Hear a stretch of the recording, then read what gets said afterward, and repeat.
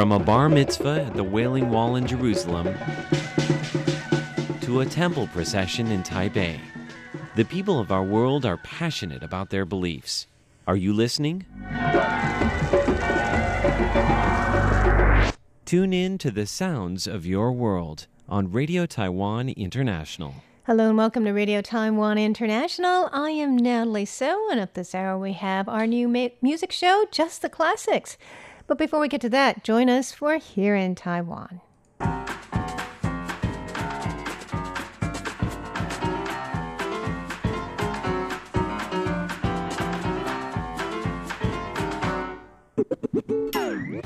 Welcome to Here in Taiwan. It is Wednesday, June 3rd, and in the studio we have Paula Chow. Hello.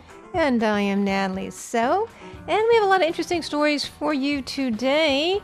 Taiwan is number 20 on the most popular wish list for destinations to travel to. Also, surgical masks are available now at all cosmetic and convenience stores this week in Taiwan. And we got a couple of interesting lost and found stories. What would you do if you found an urn with ashes inside and a gold bar? And we have a story about a poisonous snake and what happened to the guy who got bit by it. Those stories and more are coming right up.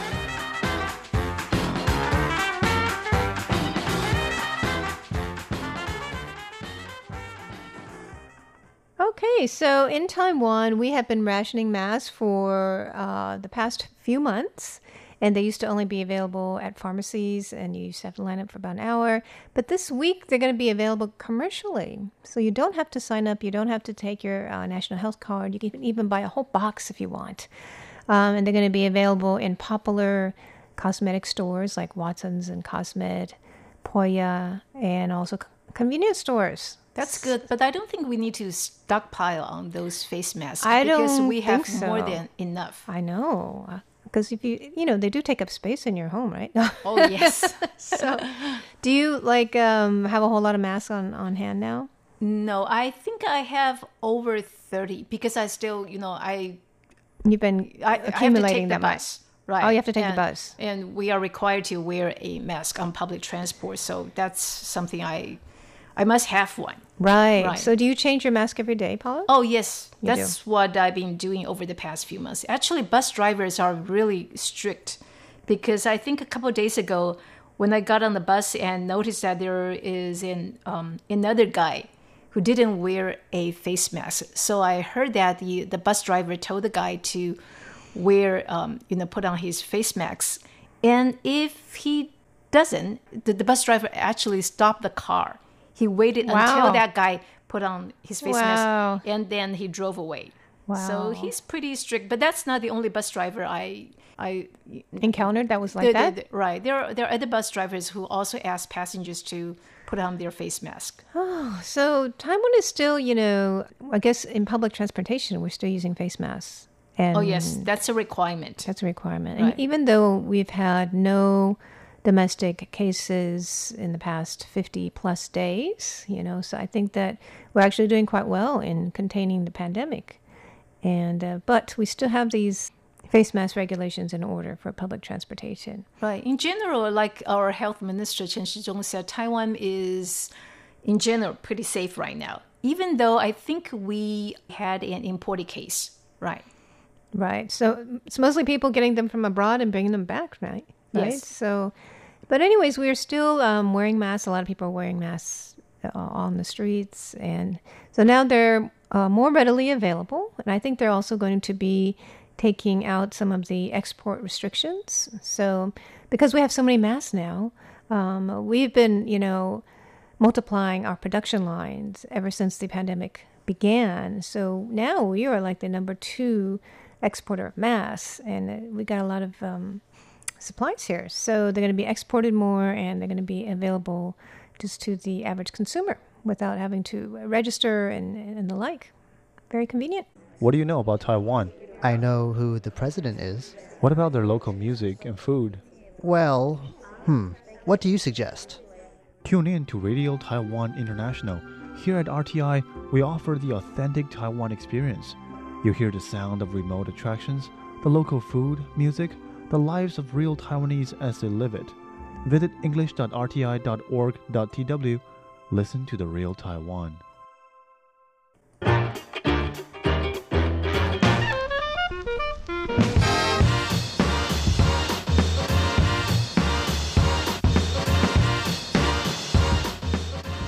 Okay, there was a recent survey about destination wish lists among global travelers over the past 2 months.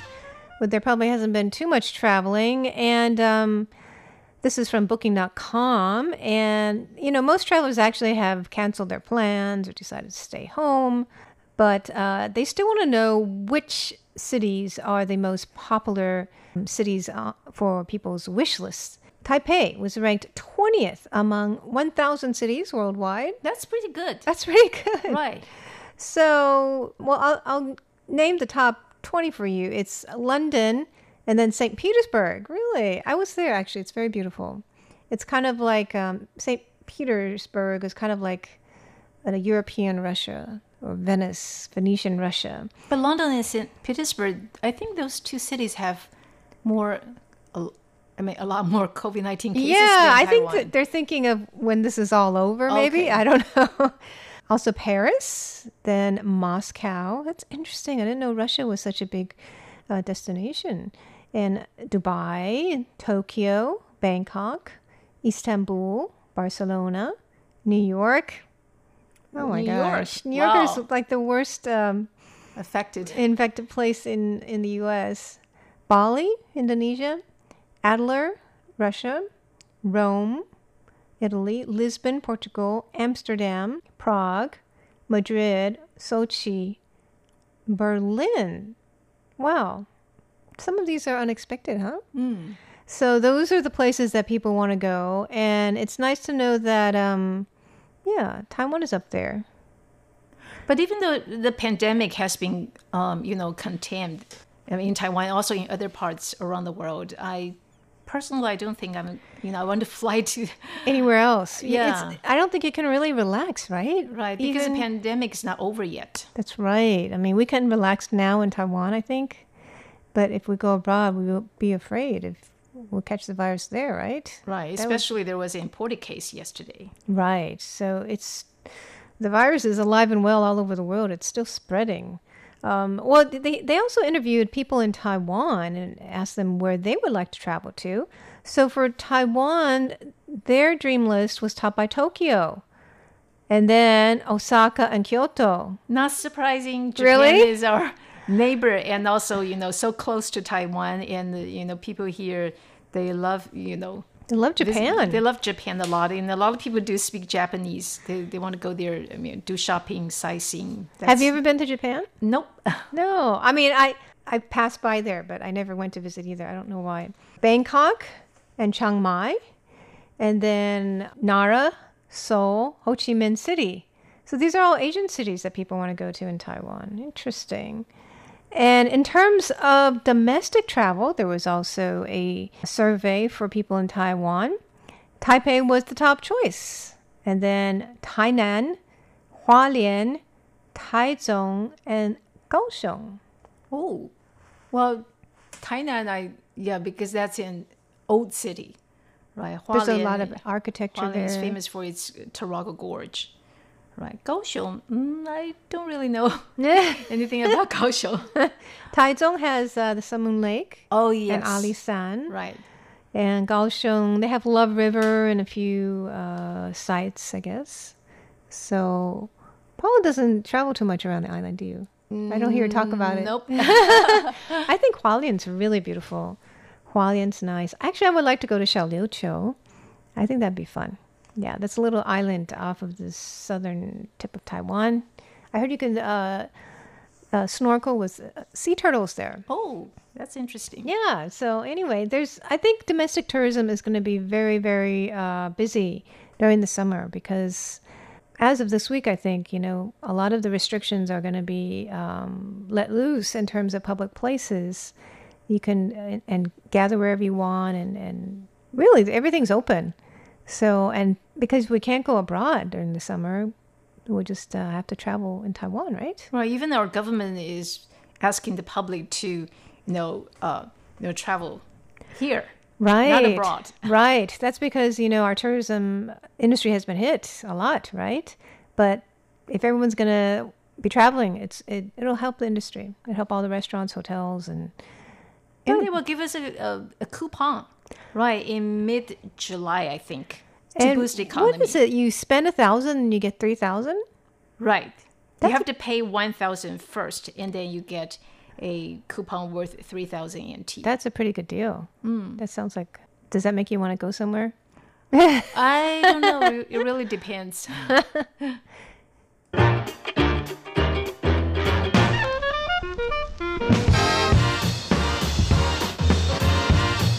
Okay, Paul, you have a couple of lost and found stories. Tell us about those. Okay, what would you do if you found an ash urn? This is what happened to a security guard who was working at a residential building. One day, he discovered that there is a brown container.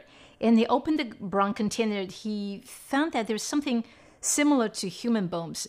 And he was trying to find the owner, of the ash urn, but nobody said he couldn't find the owner. So after 5 days, he called the police, and the police found a person who what we called is a bone collector. Oh, You collect dead bones. That oh my person's gosh! job So is someone does that? right. Yeah, that's his profession. Anyway, he found the bone collector, and then the bone collector opened the ash urn, and he said that these bones could be children's bones, or that's a possibility. But anyway, what's scary is people, especially police officers, who are involved with the case, they all felt physically uncomfortable. Some people, they complain they have a headache. Some people with chest pain. Others said that they have trouble breathing. And even if they went to see a doctor, it's just, the situations didn't get better. So the police officers, they don't know what to do. So they seek help from an expert on folklore. They also ask someone to perform a simple ritual ceremony. This is to separate, because most people would think that, it's ash urn. It's something inauspicious. It's going to bring bad luck to you. So, but anyway, they just a simple ritual ceremony, and some police officers use rice and salt to wash their bodies for 3 days, and after that, they feel better. So this is You wash your body with rice and salt? salt. Yes. Ooh. I don't know what this is. Just what they that's what they said. But anyway, so what do they do with the ash? So they put the ash urn in a temple. I'm not sure it's a Buddhist temple, a Taoist temple, but that's a place where the ash urn should go. So this is a little bit scary. That's a story about when people found an ash urn. But what if you found a gold bar?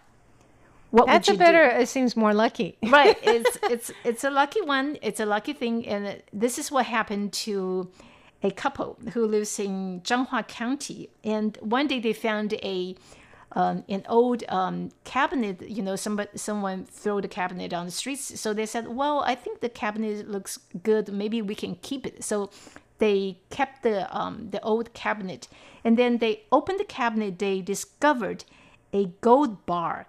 And that gold bar weighs 1 kilogram, and it is worth $55,000 US.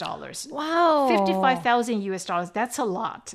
So they don't know what to do. So they actually they called the mayor. They talked to the mayor. They said, well, we found an old cabinet, and there is a gold bar inside. The couple said they want to return the gold bar to the owner. And fortunately, they found the owner. Oh, really? Yeah, they found the owner. And the owner said, well, I didn't know that. It's probably something that left by their, deceased parents. No. They just, kept the gold bar in Cabinets. in the cabinet, and they I guess the deceased family member forgot to tell their children or grandchildren. But anyway, so they returned the gold bar to the owner, and the owner is really happy. And the owner said, the owner, I'd be happy. Yes, of course. And the owner gave the couple $1,200 as a reward. However, the couple said, "Well, thank you so much, but I'm going to donate the money to our community because we don't really need that money." Aww. But it's interesting because according to Taiwan's laws, if you find something and after 6 months, if nobody claims, that object, you can keep it. Oh. Yeah, you can keep it. So if the the couple the mayor didn't tell other people that there is a gold bar inside the cabinet, they will keep it. So I think that's just they're really lucky. Yes. Oh, so it seems like there's some nice people in the story, right? Yes. The couple and the person who didn't know they had a gold bar.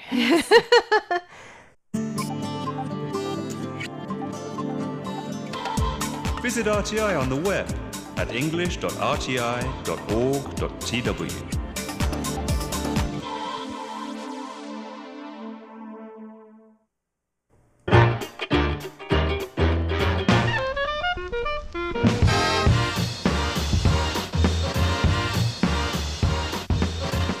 Okay, recently there's a holiday called World Milk Day. Have you heard of that, Paula? Yes. Okay. Right. I think our This health week. ministry is urging the public to drink More milk? More milk. Yeah, Yes. that's true. To stay healthy. Yeah, well, the reason is that more than 80% of Taiwanese consume less than half of the recommended daily intake of dairy products. So that's almost everybody, more than 80%. We're not even drinking half of what we need in terms of dairy. So I know that people don't drink milk as much in Taiwan. Yeah, I don't drink milk at all because I think I'm allergic to milk. Oh, well, there's other dairy products you can have, but you don't like cheese either. No. Yes. Cheese. How about yogurt? Yogurt is fine. Okay. Frozen yogurt is my Yogurt's favorite. really good for you too. Has a lot of calcium. So they're saying that, milk is actually one of the best sources of calcium. It contains many other nutrients. The health, administration directors recommends people drink a cup every day in the morning and then another one in the evening, or consume other dairy products. So actually, I thought when you're an adult, you don't need milk anymore. I drank a lot when I was little, but I stopped drinking it when I grew up. But I do love cheese. And they also said that children, older adults, postmenopausal women who are less able to retain calcium should especially try to get enough calcium. And they did a survey from 2013 to 16, and that's where they found out that more than 80% of Taiwanese consume less than 1 serving of dairy a day. Ooh. So you need at least 2 servings. So that's the problem. They suggest also you can consume nuts, leafy green vegetables. Some of those have calcium. Cheese. The doctors said that, calcium is essential for building bones and maintaining bone mass and density. It allows blood to clot, muscles to contract, and enables cell signaling. And calcium absorption from dairy products is higher than many other foods. So some people are lactose sensitive, so they can choose dairy products low in lactose, such as yogurt or cheese. And vegans can choose, nuts and leafy green vegetables or tofu. Oh, tofu. Okay. Yes. Do you like Right. tofu? Yes. Yeah. Right. So have some tofu and yogurt. Yeah, popular ingredient in Chinese cuisine. That's true. Yeah. Milk is not that popular. Either is cheese. yeah. But, it's become more popular, I think, in general, but it's not that popular in the food, in the Chinese cuisine. Anyways, that's just a little message from our health officials this week.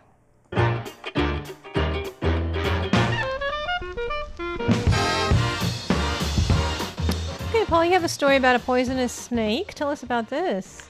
Well, this happened to a guy who got bitten by a poisonous snake in the eastern Taidong County. So, of course, he called the ambulance, and the ambulance, will take him to the hospital. However, on the way to the hospital, the tire blew out. Oh, no. So that's really, it's really bad because, it's a poison snake. You have to do something right away within 1 hour. Otherwise, the situation will be pretty bad. But so he is not lucky at all. But fortunately, there's a policeman who drove nearby, and then so the police officer actually, sent this patient to the hospital within 30 minutes.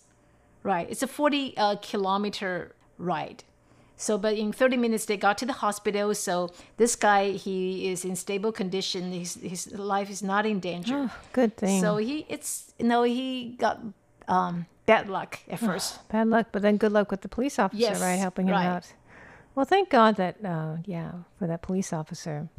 And I know you have the latest news about how the job market is for fresh grads during these times, these very Right. challenging times around the world. Tell Well, us. timing is bad, I guess, for college graduates all over the world, and including Taiwan, because this year there are 130,000 graduates in June.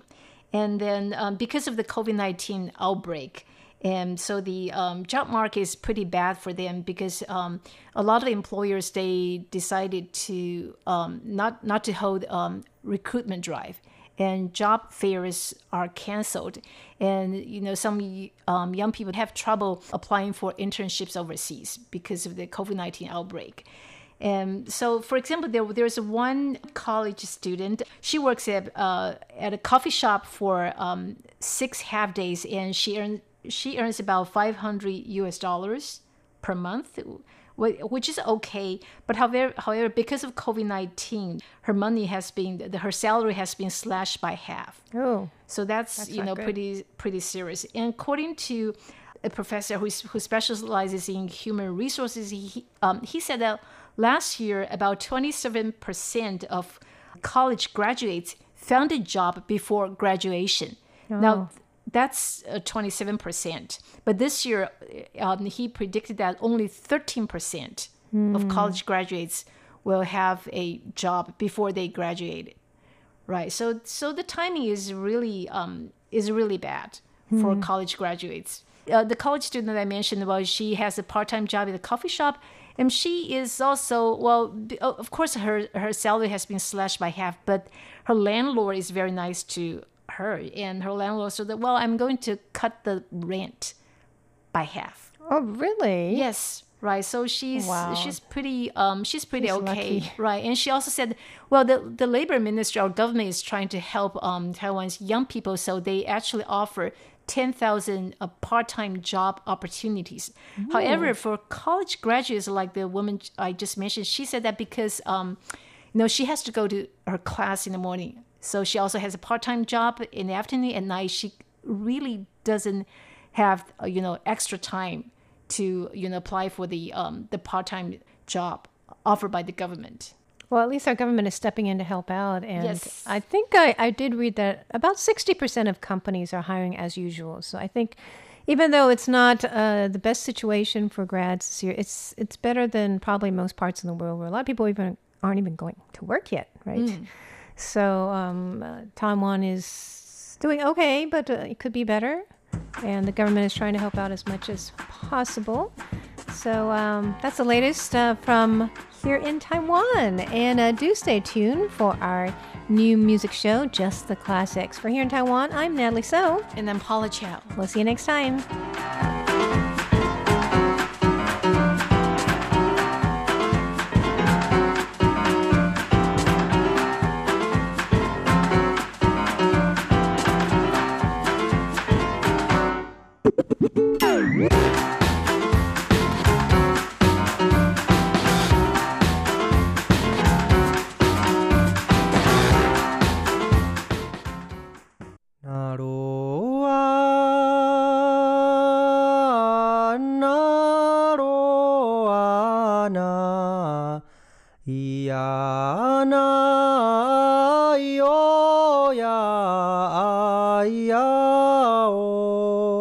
Idini kumai baiwana kanatar tu lengau. The sound of the Puyuma tribe on Radio Taiwan International.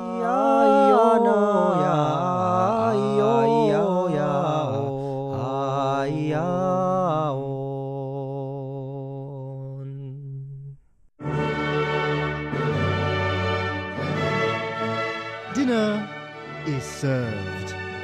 Join Andrew Ryan and Ellen Chu as they sample their way through Taiwan's culinary delights. Andrew, I thought we said no more intestines. That's on Feast Meets West. Every Saturday, only on Radio Taiwan International. Radio for refined palates.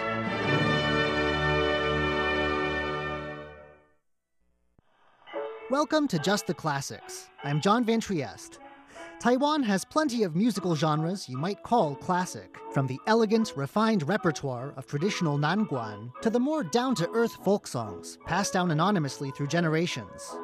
But ask an ordinary Taiwanese person today to name you a classic song, and they're most likely to name you one of Taiwan's pop standards. Popular music has been around in Taiwan since the 1930s, and it's evolved and thrived ever since. During the early years especially, Taiwan's artists released a string of songs that have stood the test of time in ways many works from older genres just haven't. It's some of these old songs I want to share with you today.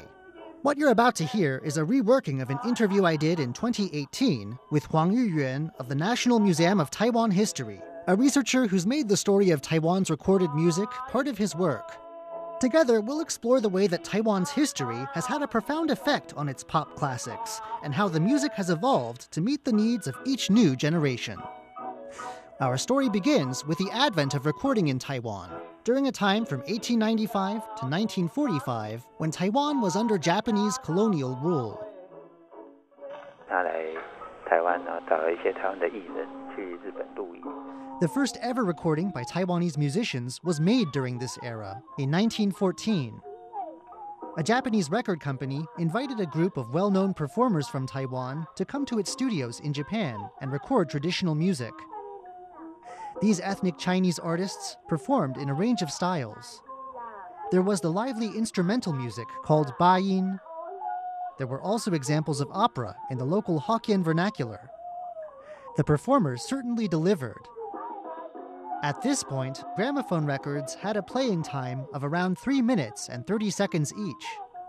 By the time the performers went home, they'd filled over 100 of these records. 流行音乐这个概念应该是30年代之后才慢慢兴起的。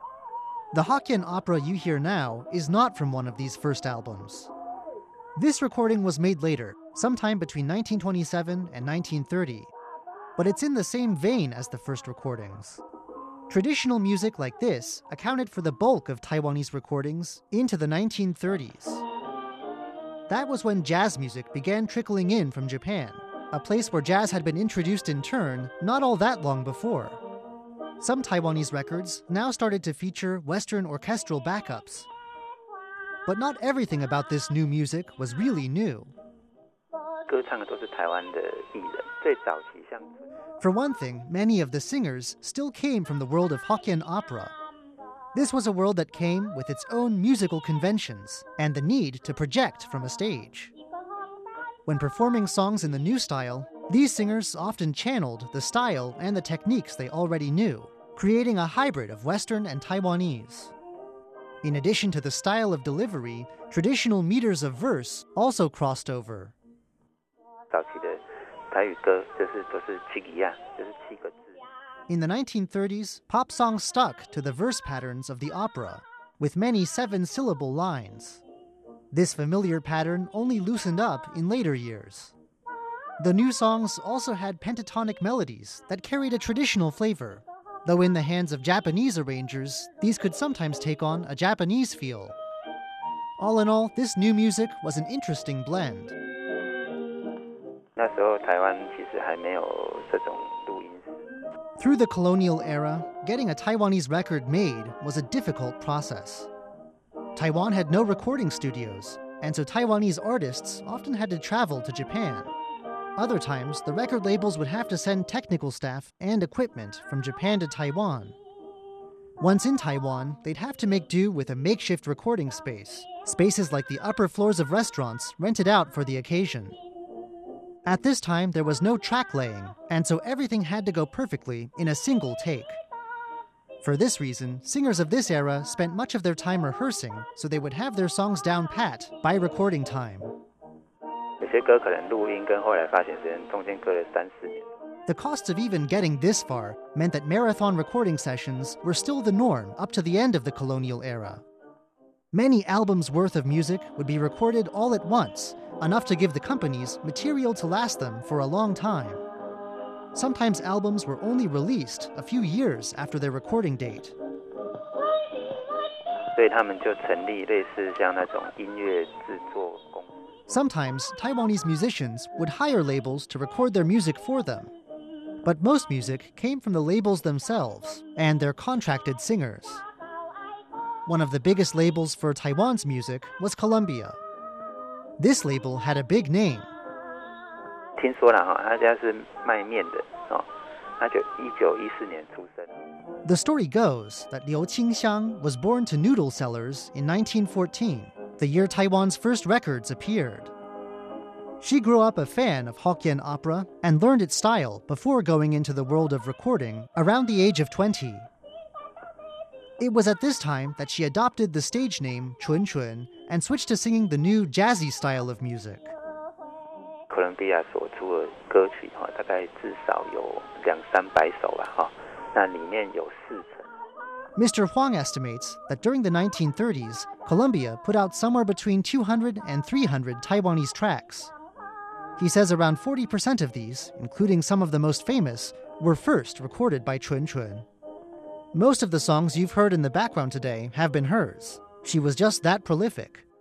Here she is again in a duet called Dui Hua. It features another popular singer called Qing Chun Mei. 像跟纯纯同辈的就是有一个叫青春美青春碧她的声音比较低。 Qing Chun Mei was a female singer with a lower voice, one that made her a popular stand-in for male singers when none were to be found for duets like these.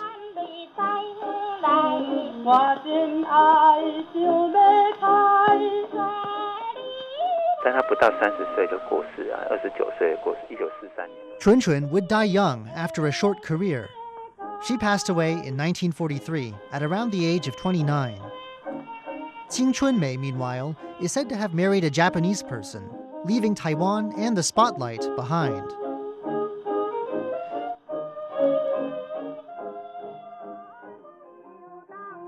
Yes, even in its infancy, Taiwan's pop scene had its share of stars. But when we say stars, what do we mean exactly? Would people have recognized them on the street?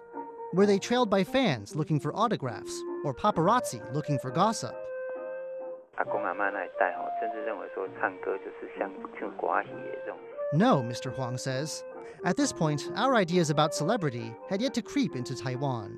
And in any case, performers from the traditional opera stage likely had bigger name recognition. Pop music was new, with a limited market. And among the older generations, there was still a stigma against performers in general, an idea that they were low class. Any fandom, in short, was confined to the young. But while the world of singers may not have been a glitzy one, it could be a comfortable one. 有签专属合约的话，就本身有领薪水嘛，那是薪水还蛮高的。 Those who signed exclusive contracts with labels got a salary, generating the kind of income many of them could not have imagined outside the music business. Mr. Huang says one of the longest-lived singers of this generation, a performer known by her stage name of Ai, once sat down for an interview later in life. She described the singing lifestyle in this era as something special and different. It was a life not just of recording, but of rehearsals, and of live performances as well. It's important to note here that even at this point, recorded music was something special. Live performances remained a common way to hear pop music and get to know new songs. 比如说它本身是电影的宣传曲或者电影的主题曲，所以他们会去电影院。 Though concerts as such were not very common and often expensive to get into, people could also hear live performances on the radio and at stages put up at movie theaters. The movies were a big driver of pop music in this era, both recorded and live. Live renditions were important well into the 1930s, because until this point, all film in Taiwan was silent film.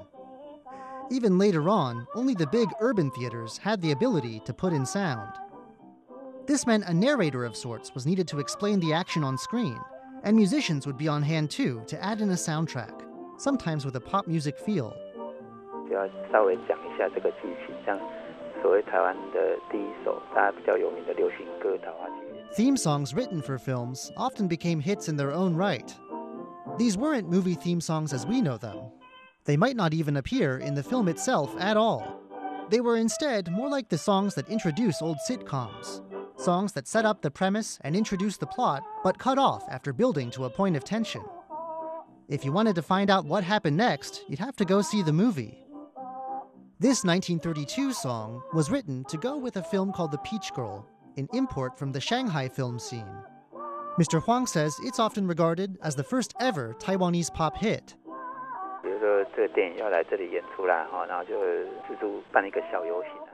People would have heard these songs in both live and recorded versions.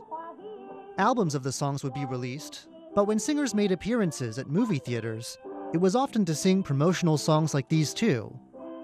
In the run-up to a film's release, you could even hear these songs on the streets, played live in promotional parades meant to drum up interest.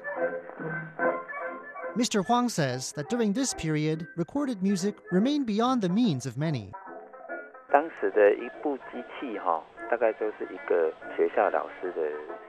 A modest record player during this period could cost a teacher a whole month's salary. Meanwhile, an individual album might cost around the equivalent of $60 to $90 today. And often, albums were not sold individually, but as part of bigger sets. People who wanted to hear a record, but might not be able to afford one themselves, could often go down to their local general store. As would later be the case with TVs, general store owners were early adopters of the record player in Taiwan. From time to time, while away on business in the cities, they'd buy new albums and bring them back to share.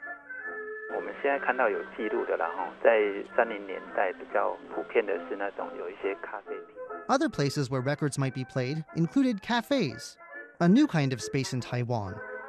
Mr. Huang says young people like to gather in these places where alcohol was served as well as coffee, and jazz and other popular music would be played. In the cafes, people might occasionally dance.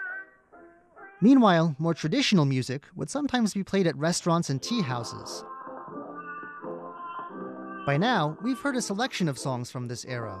But what about the really big hits, the songs people still know today?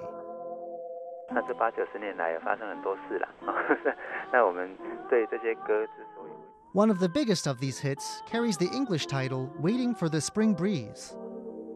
On the surface, it's a song of disappointed love, but over the years, it's become far more than that, a Taiwanese anthem of sorts. I ask Mr. Huang why that is. He says Waiting for the Spring Breeze belongs to a class of sad songs from this period, sung in the Hokkien language. These songs remained popular through later decades, when political oppression led people to reinterpret the meaning of the words. Stories of unrequited love, disappointment, or hardship came to be reinterpreted as the story of Taiwan itself. But all that would come later. In the 1930s, these were still just popular songs. This brings us to an interesting point about Taiwan's popular music in general.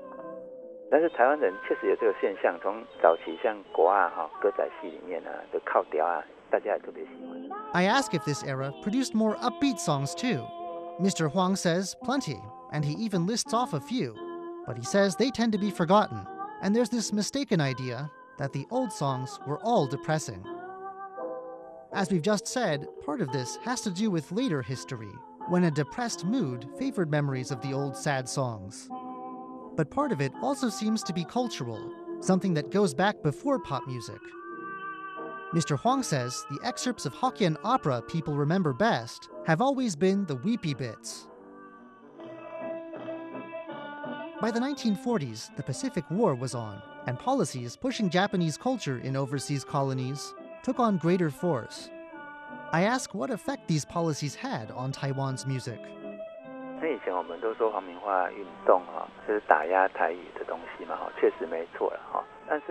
Mr. Huang says that's an interesting question, because the answer is a bit paradoxical. There were restrictions on the Hokkien language, he says, but old songs just got new Japanese lyrics. Part of the drive to instill devotion among colonial subjects involved holding musical events and spreading music education. The Cultural Assimilation Campaign co-opted local songs like Waiting for the Spring Breeze, giving them new Japanese lyrics that could have a militaristic tone. 当时这些歌以台语歌在流传的时候，大家不是那么熟。Many people who'd never even heard the Hokkien originals now learned these songs as military songs. That's how many older people still remember them. In this way, new policies actually ended up making local pop tunes much more famous than they had been. The end of World War II brought with it the end of Japanese rule. A new era was coming, one of new trends, but also of tight, arbitrary censorship. At war's end, the Republic of China took control of Taiwan, and Taiwan's musical history entered a new phase. 没有办法做唱片嘛，那怎么做呢？就组成。At the end of Japanese rule, Taiwan still had no recording studios or any way of producing its own records. This meant that after the war, Taiwanese albums simply stopped being produced for some years. The new post-war government was eager to censor music, but because no records were being made, it had a hard time doing any censoring. Music was still being made, of course, and some musicians from the Japanese period were still active, but there were no records. All performances were live, and the government found it hard to keep these shows under control. 不一定是被禁哦，有时候是作词作曲家自己害怕。Even into the 1950s, as local recordings emerged, the poor technical quality and the small scale of reach limited government attention. In any case, at this point, the need for government censorship was questionable. This, after all, was an era of Cold War paranoia, martial law, and frequent political imprisonment. The artists themselves could be relied on to self-censor. 比如说，像有一首歌叫《数两故乡思念》。This tune from the 1950s, played here in a later cover version, is one example of a self-censored work. The song is called Missing My Hometown, but it was originally a different song entirely, one linked to a play. The song had been a hit, but the original lyricist was taken by the government, allegedly for his left-leaning sympathies. The song's composer was now afraid that unwanted attention would fall on him next, and so the composer found a new lyricist and put new words to the song. 60年代之后变塑胶唱片才开始有所谓禁歌。With the arrival of the 1960s and the rise of vinyl, the government got more proactive. An index of banned songs emerged. The bans were often arbitrary, and it was not always clear why a certain song had been banned. 新歌目录有时候上面它会公告的时候会讲说它是冒犯哪一条，比如说冒犯说。There are examples of songs being banned for just being too sad. There were also songs banned for being too strange, for having lyrics with unclear meanings, or for having allegedly lewd undertones. One Japanese song, rewritten with lyrics in the local Hokkien language, got banned after someone suggested it had once been a pre-war Japanese military song. The bans were rarely effective. 有些歌被禁但是反而越禁越红。In fact, in an age when official media rarely reported on popular music, an announcement of a newly banned song raised curiosity and could lead to a surge in illicit record sales. Some Taiwanese songs of the 50s and 60s that are still well remembered today include this selection, My Hometown at Dusk, again performed here in a later cover version. There was also a song called Mama Take Care. But a large group of really popular songs from this period were actually imports from Japan. 比较主流市场其实是那个翻唱日语歌曲，把它翻唱一些台语的歌。As we've already heard, in part because of wartime history, singing Japanese songs could be a bit touchy in post-war Taiwan. Singers could get around restrictions on bringing these songs in, though, by simply translating the Japanese lyrics into the local Hokkien language and performing them as local songs. This jaunty little march from the 1950s is one example of a Japanese song that got this kind of Taiwanese makeover. As before the war, Taiwanese music remained wide open to foreign influences. But Mr. Huang says a history of colonization and similar musical tastes meant that Japanese music was by far the most influential for some time. 那相对来讲，反正西方音乐西方的流行音乐。There was some Western music, and even a little Korean influence at this point. But just a quick glance at where pirated foreign albums came from is enough to show how much more popular Japanese titles still were. 校园民歌其实很复杂的一个背景，大家知道说有一个 Western music got big in the 1970s. But even as this was happening, there was a move on university campuses away from foreign imitations as young people looked inward and began to stress their own voices. The so-called campus songs of this era are well remembered as a whole. But Mr. Huang says the term campus songs describes a movement, not a genre. Aside from the fact young people wrote them, there was often little that these songs had in common. The artists and songs fell into many different camps. Some went the artsy intellectual route. Others took on a more rustic style. Some artists, in line with government initiatives, stressed aspects of traditional Chinese culture, while others looked to develop a more local Taiwanese voice. Young people ate up songs like this one, sometimes translated as Moon Zither. This song tells the story of a real-life traveling bard who once sang songs throughout Taiwan's far south. As Mr. Huang points out, the traditional instrument heard in this song is not the moon lute the song refers to, but that didn't seem to matter. There was something about the song's wandering protagonist, traveling the land, singing his lyrics, that struck young people at the time as admirable and authentic. 校园民歌里面的派别很多，所以政府 The campus songs weren't just limited to campuses. In fact, they found a broad popular audience, and they're still sung today. The government's reactions to campus songs were varied. Since some songs aligned with the government's cultural policies, it was at the very least not opposed to them. But other songs with themes of reflections on society, or songs showing certain political leanings, were banned. 戒严哈，当然第一个就是禁歌制度，就后来就被废除了嘛。In 1987, decades of martial law came to an end, and slowly the restrictions on recorded music began to crumble. Restrictions of the past, like a requirement to send new songs for pre-approval, were scrapped. So too was a 1970s system of licensed singers. For a time, no one without a license could perform music on stage. Getting a license required an audition, sure to require a solid rendition of patriotic government-approved songs. By the time the very last of these restrictive rules were dropped around the turn of the millennium, Taiwan had transformed from an authoritarian dictatorship into a thriving democracy. Its singers and poets, meanwhile, had created a body of classics that continue to have a big impact on Taiwanese people today. I'm not just talking about their catchiness or popularity at karaoke either. One Taiwanese airline, for instance, plays a medley of these old tunes during boarding and just before landing. To most foreign passengers, this might seem like just some easy listening music, but I can't tell you the number of Taiwanese people who've told me that when they hear these songs, they feel all fuzzy inside, homeward bound even. These are songs that tell Taiwan's story, that have penetrated Taiwan's psyche, and that definitely deserve to be called classics. I'm John Van Trieste, and I'll see you again soon.